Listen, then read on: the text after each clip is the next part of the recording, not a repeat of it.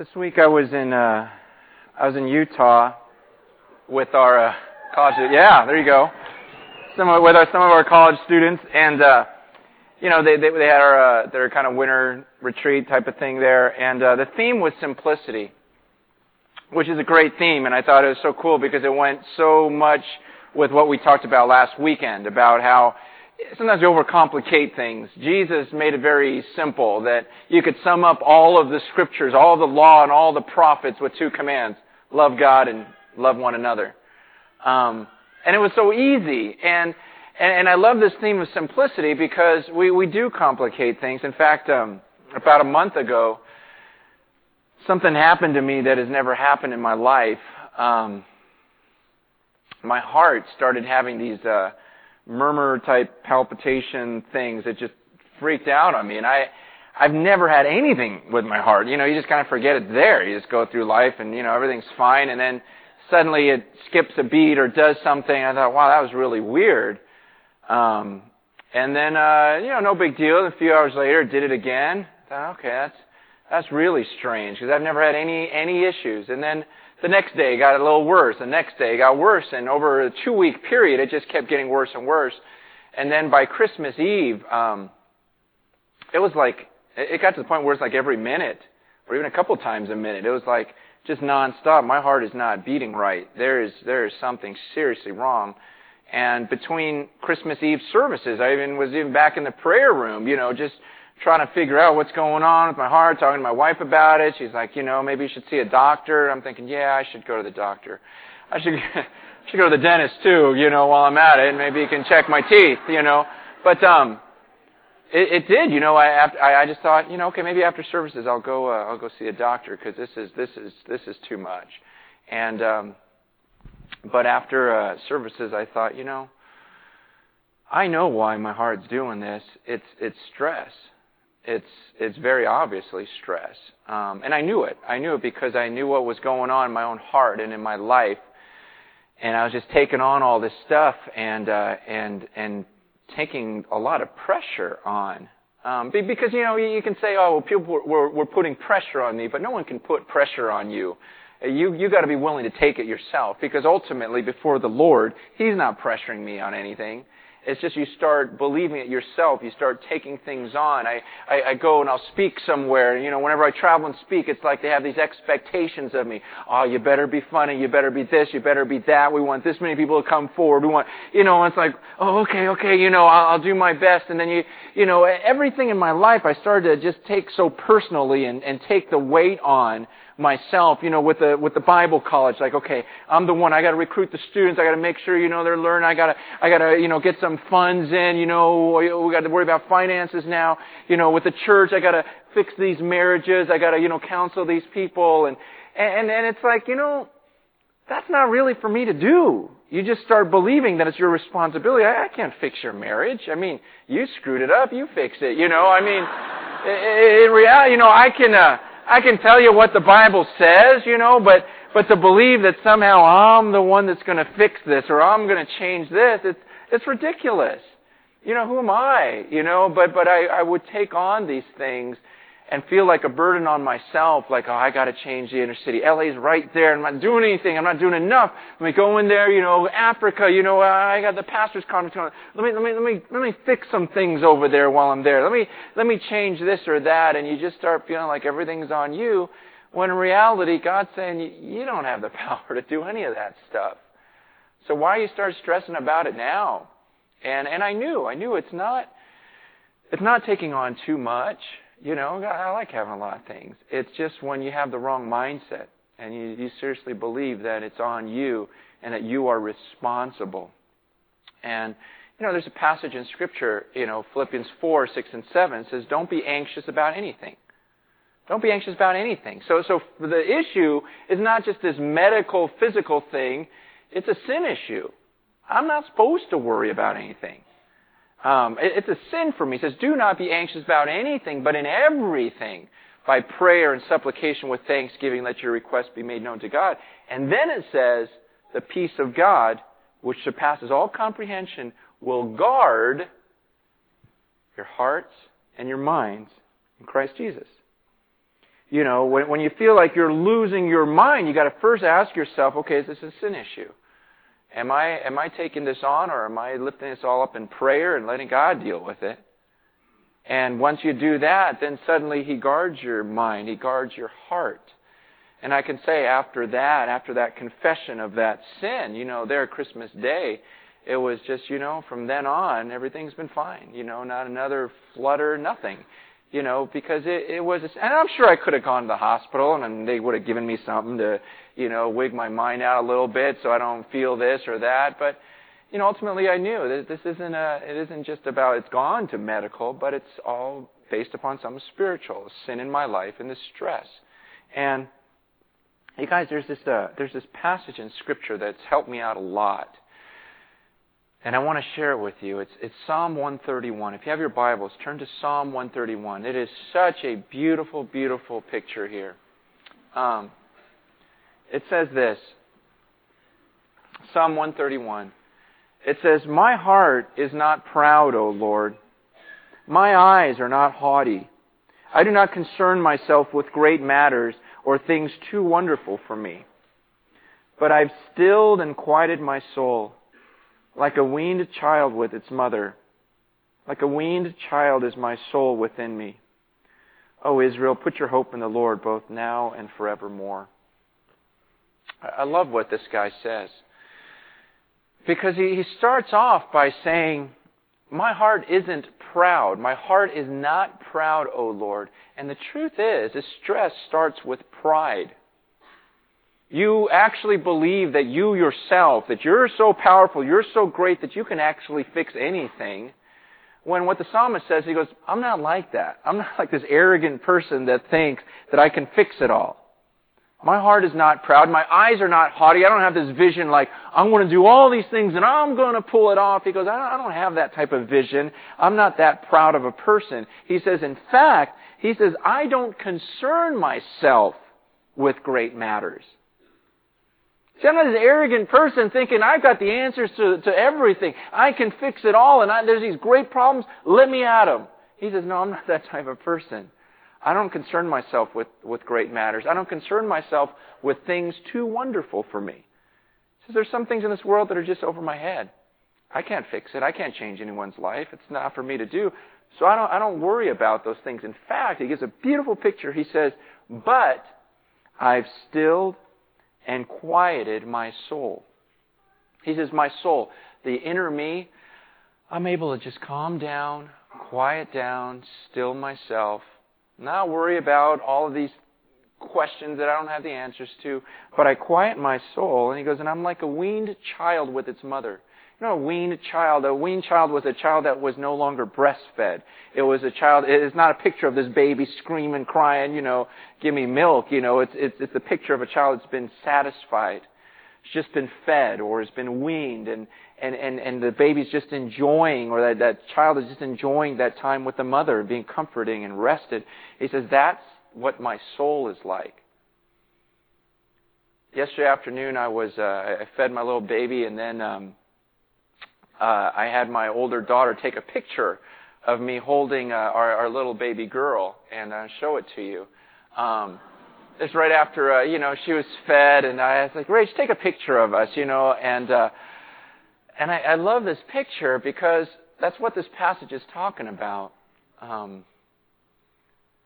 Does your soul look anything like that? Honestly, just laying there going, blah. I don't have a care in the world. I'm sitting here in my Father's arms. I don't have to worry about a thing. Is that how your soul feels this morning? Is that the way your soul's been this week? Like the psalmist says, my soul's like a weaned child in the arms of its mother. You see, my soul didn't look anything like that. Picture of my soul would have been that little baby running around the stage trying to fix everything, not just laying there going, you know what? I'm a baby. What am I going to do? I can't fix anything. And God says, sometimes we need to be like that and have that humility to say, I'm like a weaned child with his mother. I'm not going to concern myself with these matters that are too great. There's things on this earth I don't understand. I don't get how it all works. That's for Dad to figure out. Is that your soul this morning? Or have you been stressed out? Did you hit 2005? You just hit the ground running. You're just trying to change all these things, fix all these things, and you've just been miserable this week, and your soul is nothing like that. That's not the way God wants us to live.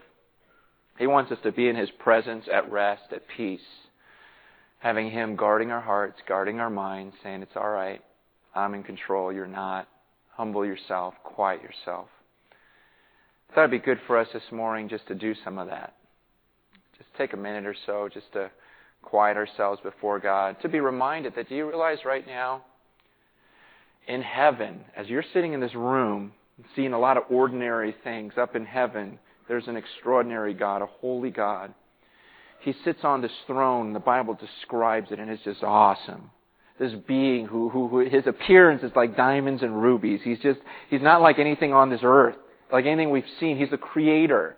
And He says that there's lightning and thunder and these pillars of fire and the sea of glass and 100 million angels right now, all just adoring this one person on this throne, this one being on the throne. He's right there in charge.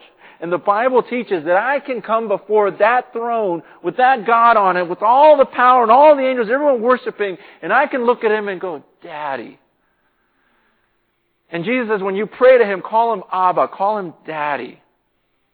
And I can sit here and know that the God of the universe is crazy about me and calls me His kid and says, what are you freaked out about?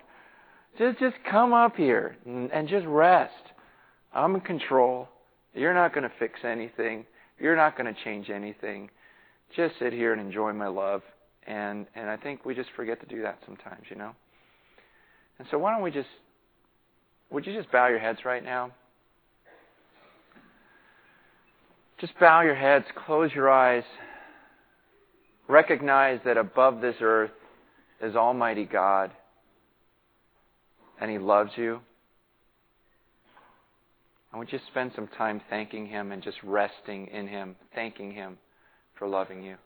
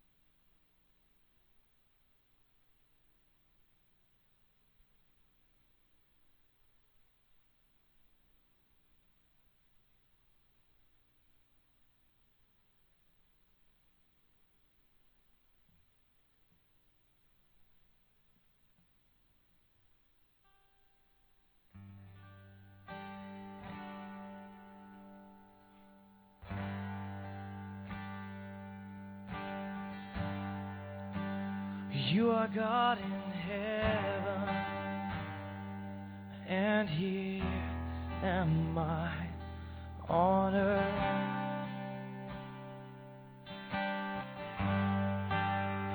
So I'll let my words be here.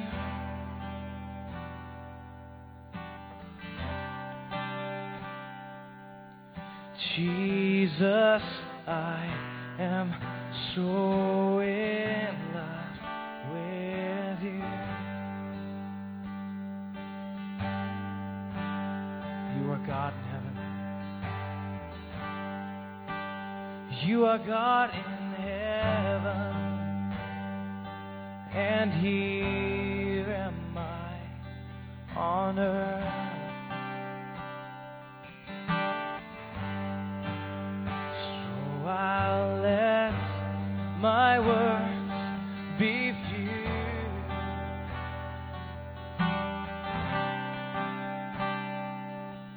Jesus, I am so in love with you.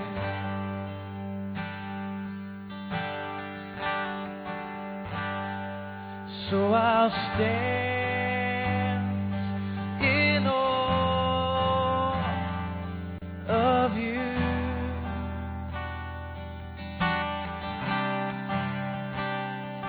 Yes, I'll stand in awe of you.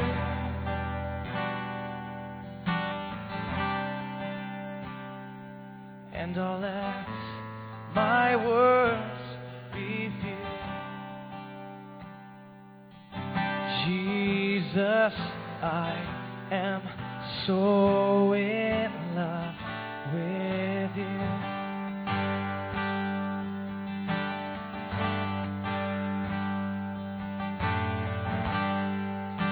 The simplest of all love songs I want to bring to you, Lord, only you.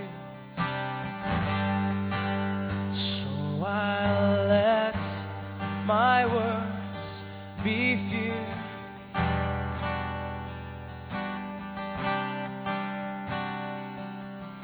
Jesus, I am so in love with you.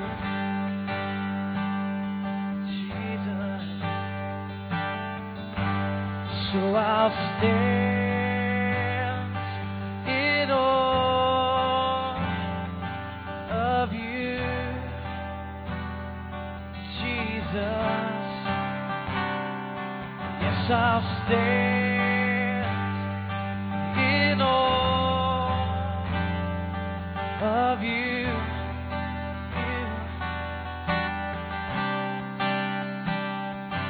So I'll stand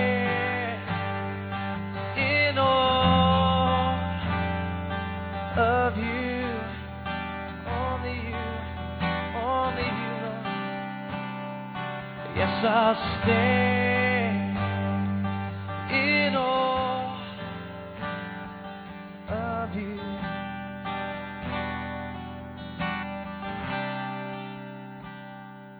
And I'll let my words be few. Jesus, I am so in love with you.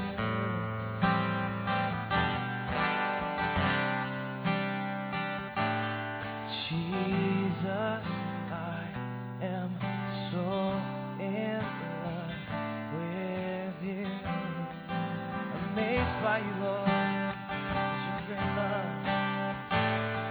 Jesus, so in love with you.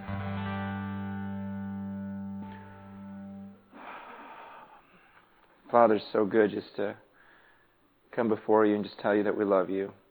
No agenda. Just to rest and to know that you love us, God. It's just, what more can we ask for? In Jesus' name, amen. It's good just to not do anything but rest. It's good sometimes just to sit and just get a new perspective on what life's all about and what's really going on in the world and how you're really not at the center of it all. It just brings you to peace. It's really cool. Last service, oh man, I just lost it because during the time of prayer there was a baby in the room and the whole time just cooing, just going, just dead quiet, and that's all you heard in the room, and everyone just bawling, because it was just such a beautiful picture of just, sitting there and just enjoying the presence of God as His child and not having to run around and accomplish and do something for Him or this or that, but just to rest in Him. How often do you do that in life? Do you get that time alone with the Lord? It's amazing what will happen in my life if I just spend a few days apart from God. A few days where I don't seriously just pray and, get my mindset right and just humble myself before Him. You'd think after like 20 years of being a Christian that you could miss a few days of time with God and things would be okay. But it's amazing how, I just skip one day and think that I'm in charge again. And, you go out there and your life and your mindset and everything just goes in the tank. I heard a great quote the other week. I don't often read quotes, but this one was so simple and so powerful to me. It was by A.W. Tozer. He said this: "Every man is as close to God as he wants to be." That's it. Every man's as close to God as he wants to be. And I love it because I hear people say all the time, I want to be close to God, but no, you don't. You don't. Oh, I wish I was closer to Him. No, you don't. If you wanted to be closer to God, you would be. Everyone's as close to God as they want to be. It's not like God's up there saying, I know you want to be close to me, but I'm not going to let you. No, God's in heaven pursuing us, wanting us, desiring intimacy with us. He gave His Son, to us. He had His Son die for us because He wanted intimacy with us. And so if you're not close to Him, guess whose fault it is? It's not a lack of desire on God's part. It's a lack of desire on your part. And I love that quote because we live in a society and in a church age where excuses are so popular. Everyone's got an excuse for why they sin, why they're not close to God, why they're not, there's this. And the truth is, it's all you. If you wanted to be close to God, you'd figure out a way. If you want to be closer to Him, you would be. And everyone's just as close to God as they want to be. This whole idea of fellowship with God, that's what we've been talking about for the last 20 minutes. And I'm going to move on. But that's part of what we say we want members to do, is to have fellowship with the Lord. We don't want, if you want to be a member this year, and there was some confusion last week when I gave you that sheet with the 6 things, or like, were we supposed to fill it out? We just talked about the first one. Now, wait till the 6-week series is over, which we're taking a break for 3 weeks, so it's going to be a while. Anyways, because we want to go through each of these and make sure you understand. Last week we talked about growing closer to God and growing closer with others. This week we're talking about fellowship with God and fellowship with others. And that's what I want to talk about, is this whole idea of fellowship with God. We don't want people to say, I want to be a member of Cornerstone Church, and, so I can go do all these things, fix all these things. Look, that's secondary. In fact, we don't want anyone serving in the church that doesn't have fellowship with God, because then your work is useless anyways. There's no power behind it. Jesus says you're not going to bear any fruit apart from the vine. You're like this branch off on its own. You're not going to do anything for us. So unless you're connected with God and fellowshipping with Him, your efforts are worthless. So fellowship with God, but also the other thing is fellowship with others. Now a lot of us grew up believing that Sunday morning was church, right? And you miss Sunday morning, man, you're going to hell. You're a mess. You don't miss. That's sin. And if you make it to church every weekend, then man, you're in good shape. You're in good standings with God. And, it's all about attending this service. And the truth is attending service is not church. The Bible's so clear on that. Even the definition of church is not a meeting where it's a body of believers. We are the church. It's a group of believers that gather together like a family. And when they gathered together back then, it was not just to listen to a sermon and sing some songs together, but it was to really practice the one another's of Scripture. That we act like a family. One another. Love one another. Serve one another. In fact, I typed in, in my computer, one another, and just in the concordance and said, show me all the verses that say one another in the New Testament. And there were so many of them. And that's really what the church is the one another's. What we do with one another. In fact, I'm going to show you a few of the verses that I saw this week. First one is John 13. It says, a new command I give you, love one another. As I've loved you, so you must love one another. By this all men will know that you are my disciples if you love one another. Okay, this is what we're supposed to gather together. This is what God says we must do, is love one another. That means love the other people in this room. It's Morgan. You guys know Morgan? You guys love Morgan? Because we all came here to love on Morgan today.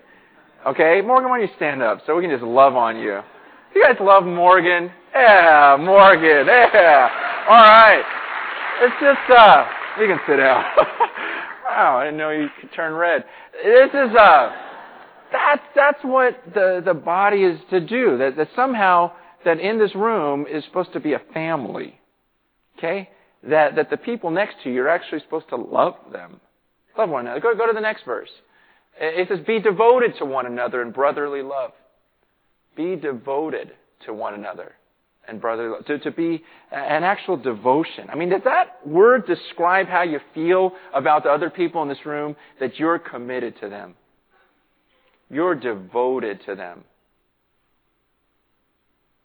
You devoted to the people around you?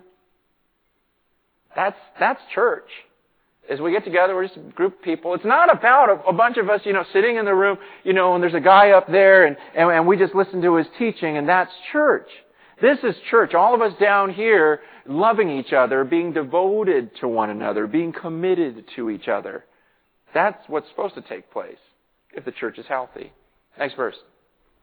Rejoice with those who rejoice. Mourn with those who mourn. Live in harmony with one another. Don't be proud, but be willing to associate with people of low position. Don't be conceited. That we gather together and we rejoice with each other. Like the person sitting next to you, maybe they had a great week, some things happened, God did some awesome things in their life, that you're supposed to get excited with them because that's your family member. And go, wow, that's really cool, and just to rejoice with them. Or maybe it's been a real difficult week and they've had some really hard times, just to go, wow, I'm just going to mourn with you. Man, I can't believe you're going through that. A lady came up just right before service and prayed for my daughter. She's got a tumor on her brain. This is the 4th time she's gone through this, and it just keeps getting worse and worse. Last night, another lady just said, pray for this gal, Brianne, 14 years old. She's probably got 2 weeks to live. Just the whole family, everything going on there. Just talking to another couple at the 8:30 service. They sit up here all the time. I never really got to know them. I just sat down. What's going on? And she's in a wheelchair, and she tells me their story. They've been coming here for a few months, and really have turned their lives around. But she was in a coma for 4 months. She got in a car accident. Here's the thing, was they were separated. This couple, after 11 years of marriage, they were separated for about 3 months. He's back east, finds out she gets in this accident, and just really feels led to come back out here to see what happened. And she's in a coma. She was going 90 miles an hour on the 14 freeway, hit the center divider. She is just gone, And so she's in this coma for 4 months, and he says, I just sat there in the hospital lotioning her, talking to her, just knew, what, I still love her.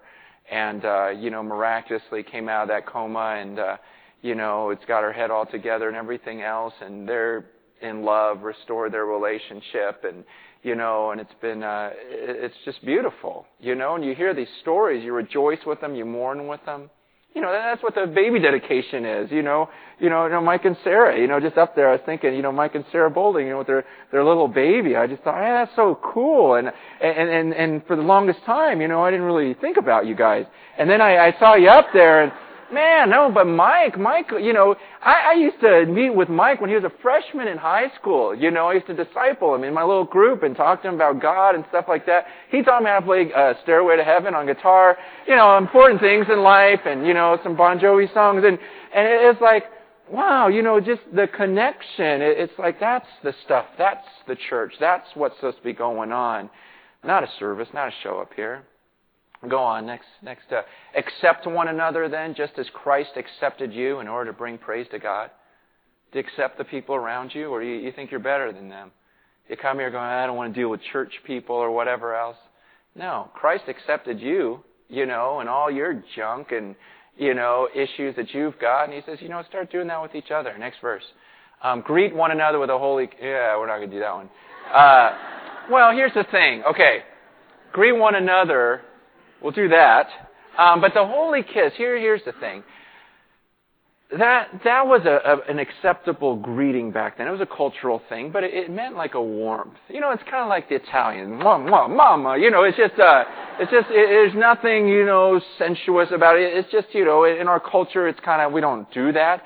But the idea was this. The idea was that your greeting with your brothers and sisters, your family, was going to be warmer than just someone in the crowd, someone you pass, our typical greeting. So, it's just, it goes beyond that. It's like, oh, that's not just a normal person. That's my family member. And it's a warm hug.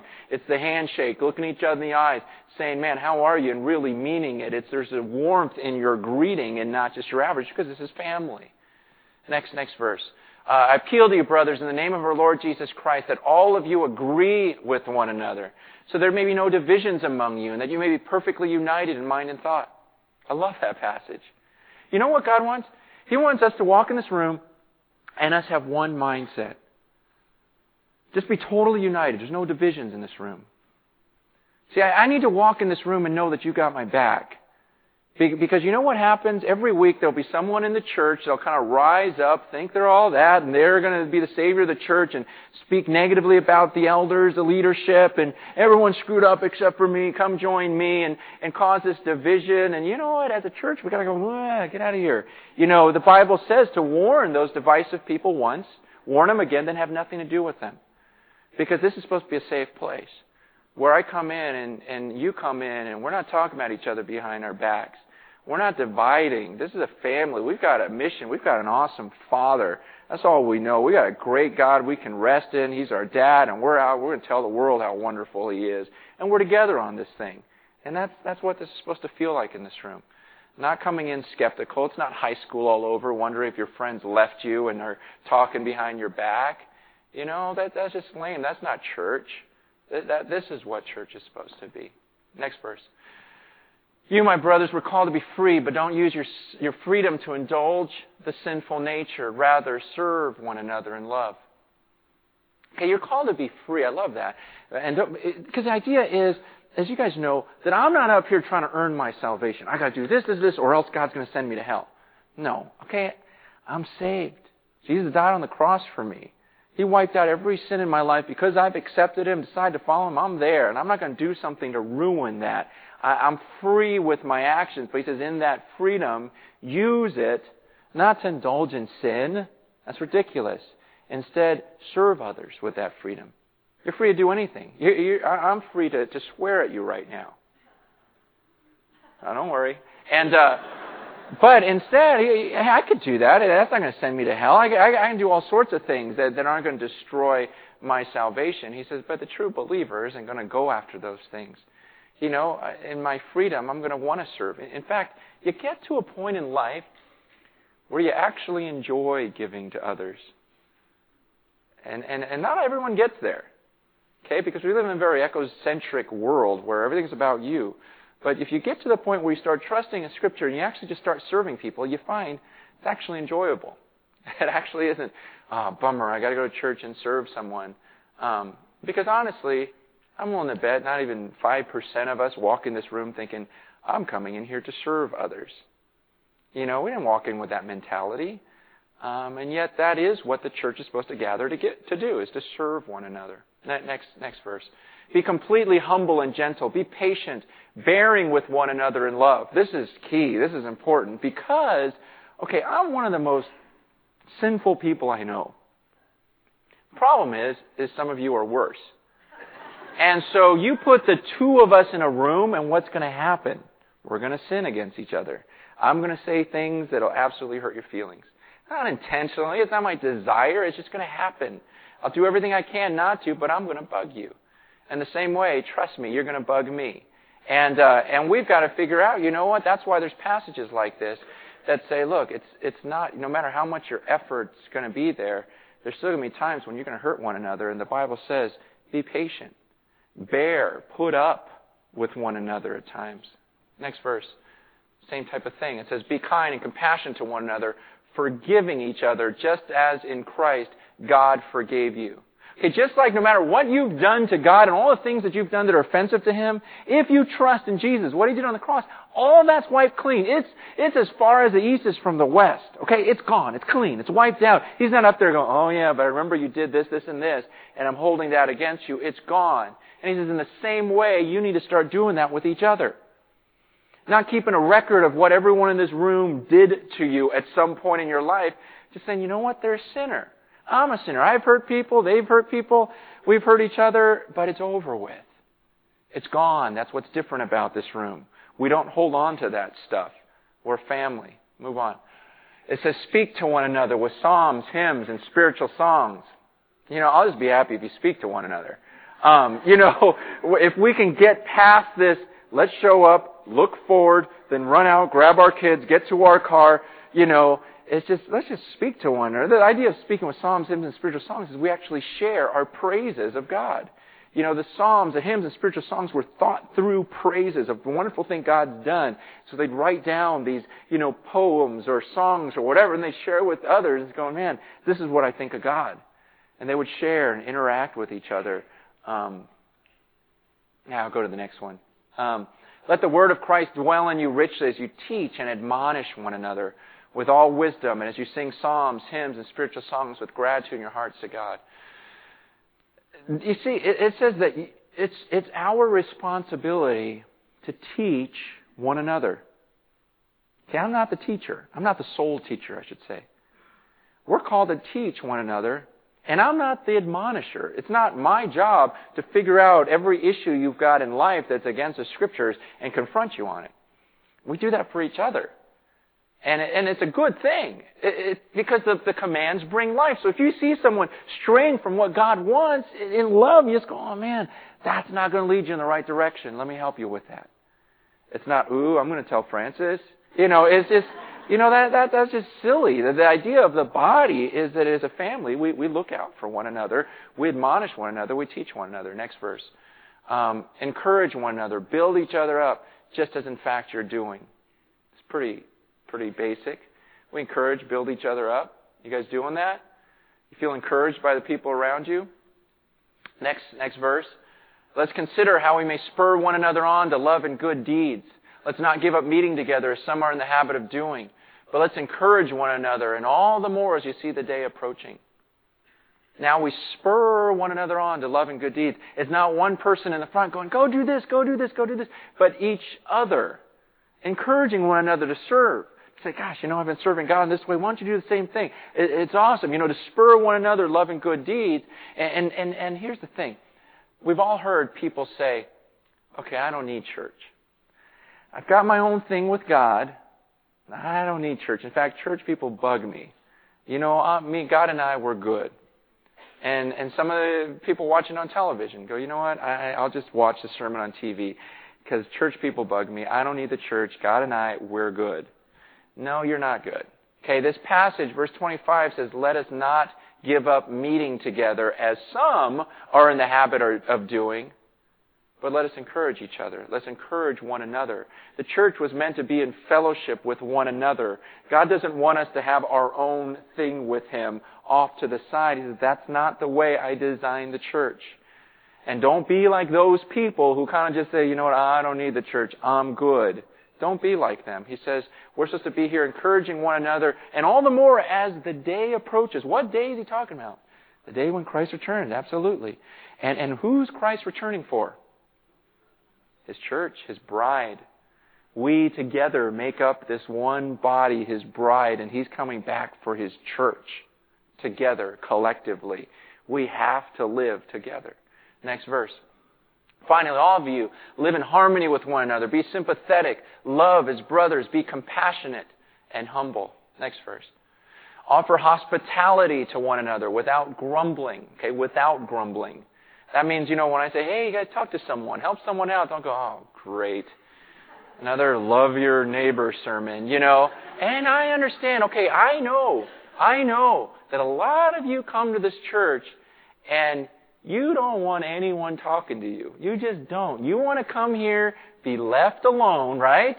Sit in your seat. You just want to hear a sermon, sing a few songs to God, deal with some things before the Lord. You don't want everyone around you loving on you, hugging you. Ooh, how was your day? You just want to get in here, get your fix, and get out of here, right? Because you got stuff to do. The game's almost over. You want to just get it done. And you guys, that's not church, though. That's not church. And a lot of times we, kind of back off because, the moment I say, hey, talk to someone before you go, bam, you run out the door. And you know what? And I think, oh, that's a bummer. I made them uncomfortable. And, well, but this is church. We've got to learn to talk. We've got to learn to interact. Otherwise, we're not healthy. Next verse. Young men, the same way, be submissive to those who are older. All of you clothe yourselves with humility toward one another. Next verse. But if we walk in the light as He is in the light, we have fellowship with one another, and the blood of Jesus, His Son, purifies us from all sin. Bottom line is that if we want to be what God wants us to be, we're going to be in fellowship with one another. My wife and I, we come from totally different families. Okay? I mean, we do everything differently. And I know a lot of you guys have the same story in your family. You just go, man, I don't get that. Her brothers and sisters like each other. That's so weird. Okay. And, they get along. They hug each other. And I don't think I've ever hugged my brother. And he's cool. I mean, I get along with my family now. And we're starting to like each other more and more. But she tells me stories about, like, when they were younger and they were in high school. Her and her brother were best friends in high school. I mean, when I passed my brother or sister in the hallway in high school, we wouldn't even look at each other. A lot of times we would just turn the other way and pretend we didn't see each other, talk to our friends, because we already had to put it up with each other at home. It's like, I'm not going to say hi to you at school, and it's just weird. I don't want to know that was my sister, that was my brother. We were ashamed of each other, whatever else. And then you have your own kids, and man, once you have a few kids and they start talking to each other and getting along and looking out for one another, it's the greatest thing in the world, isn't it?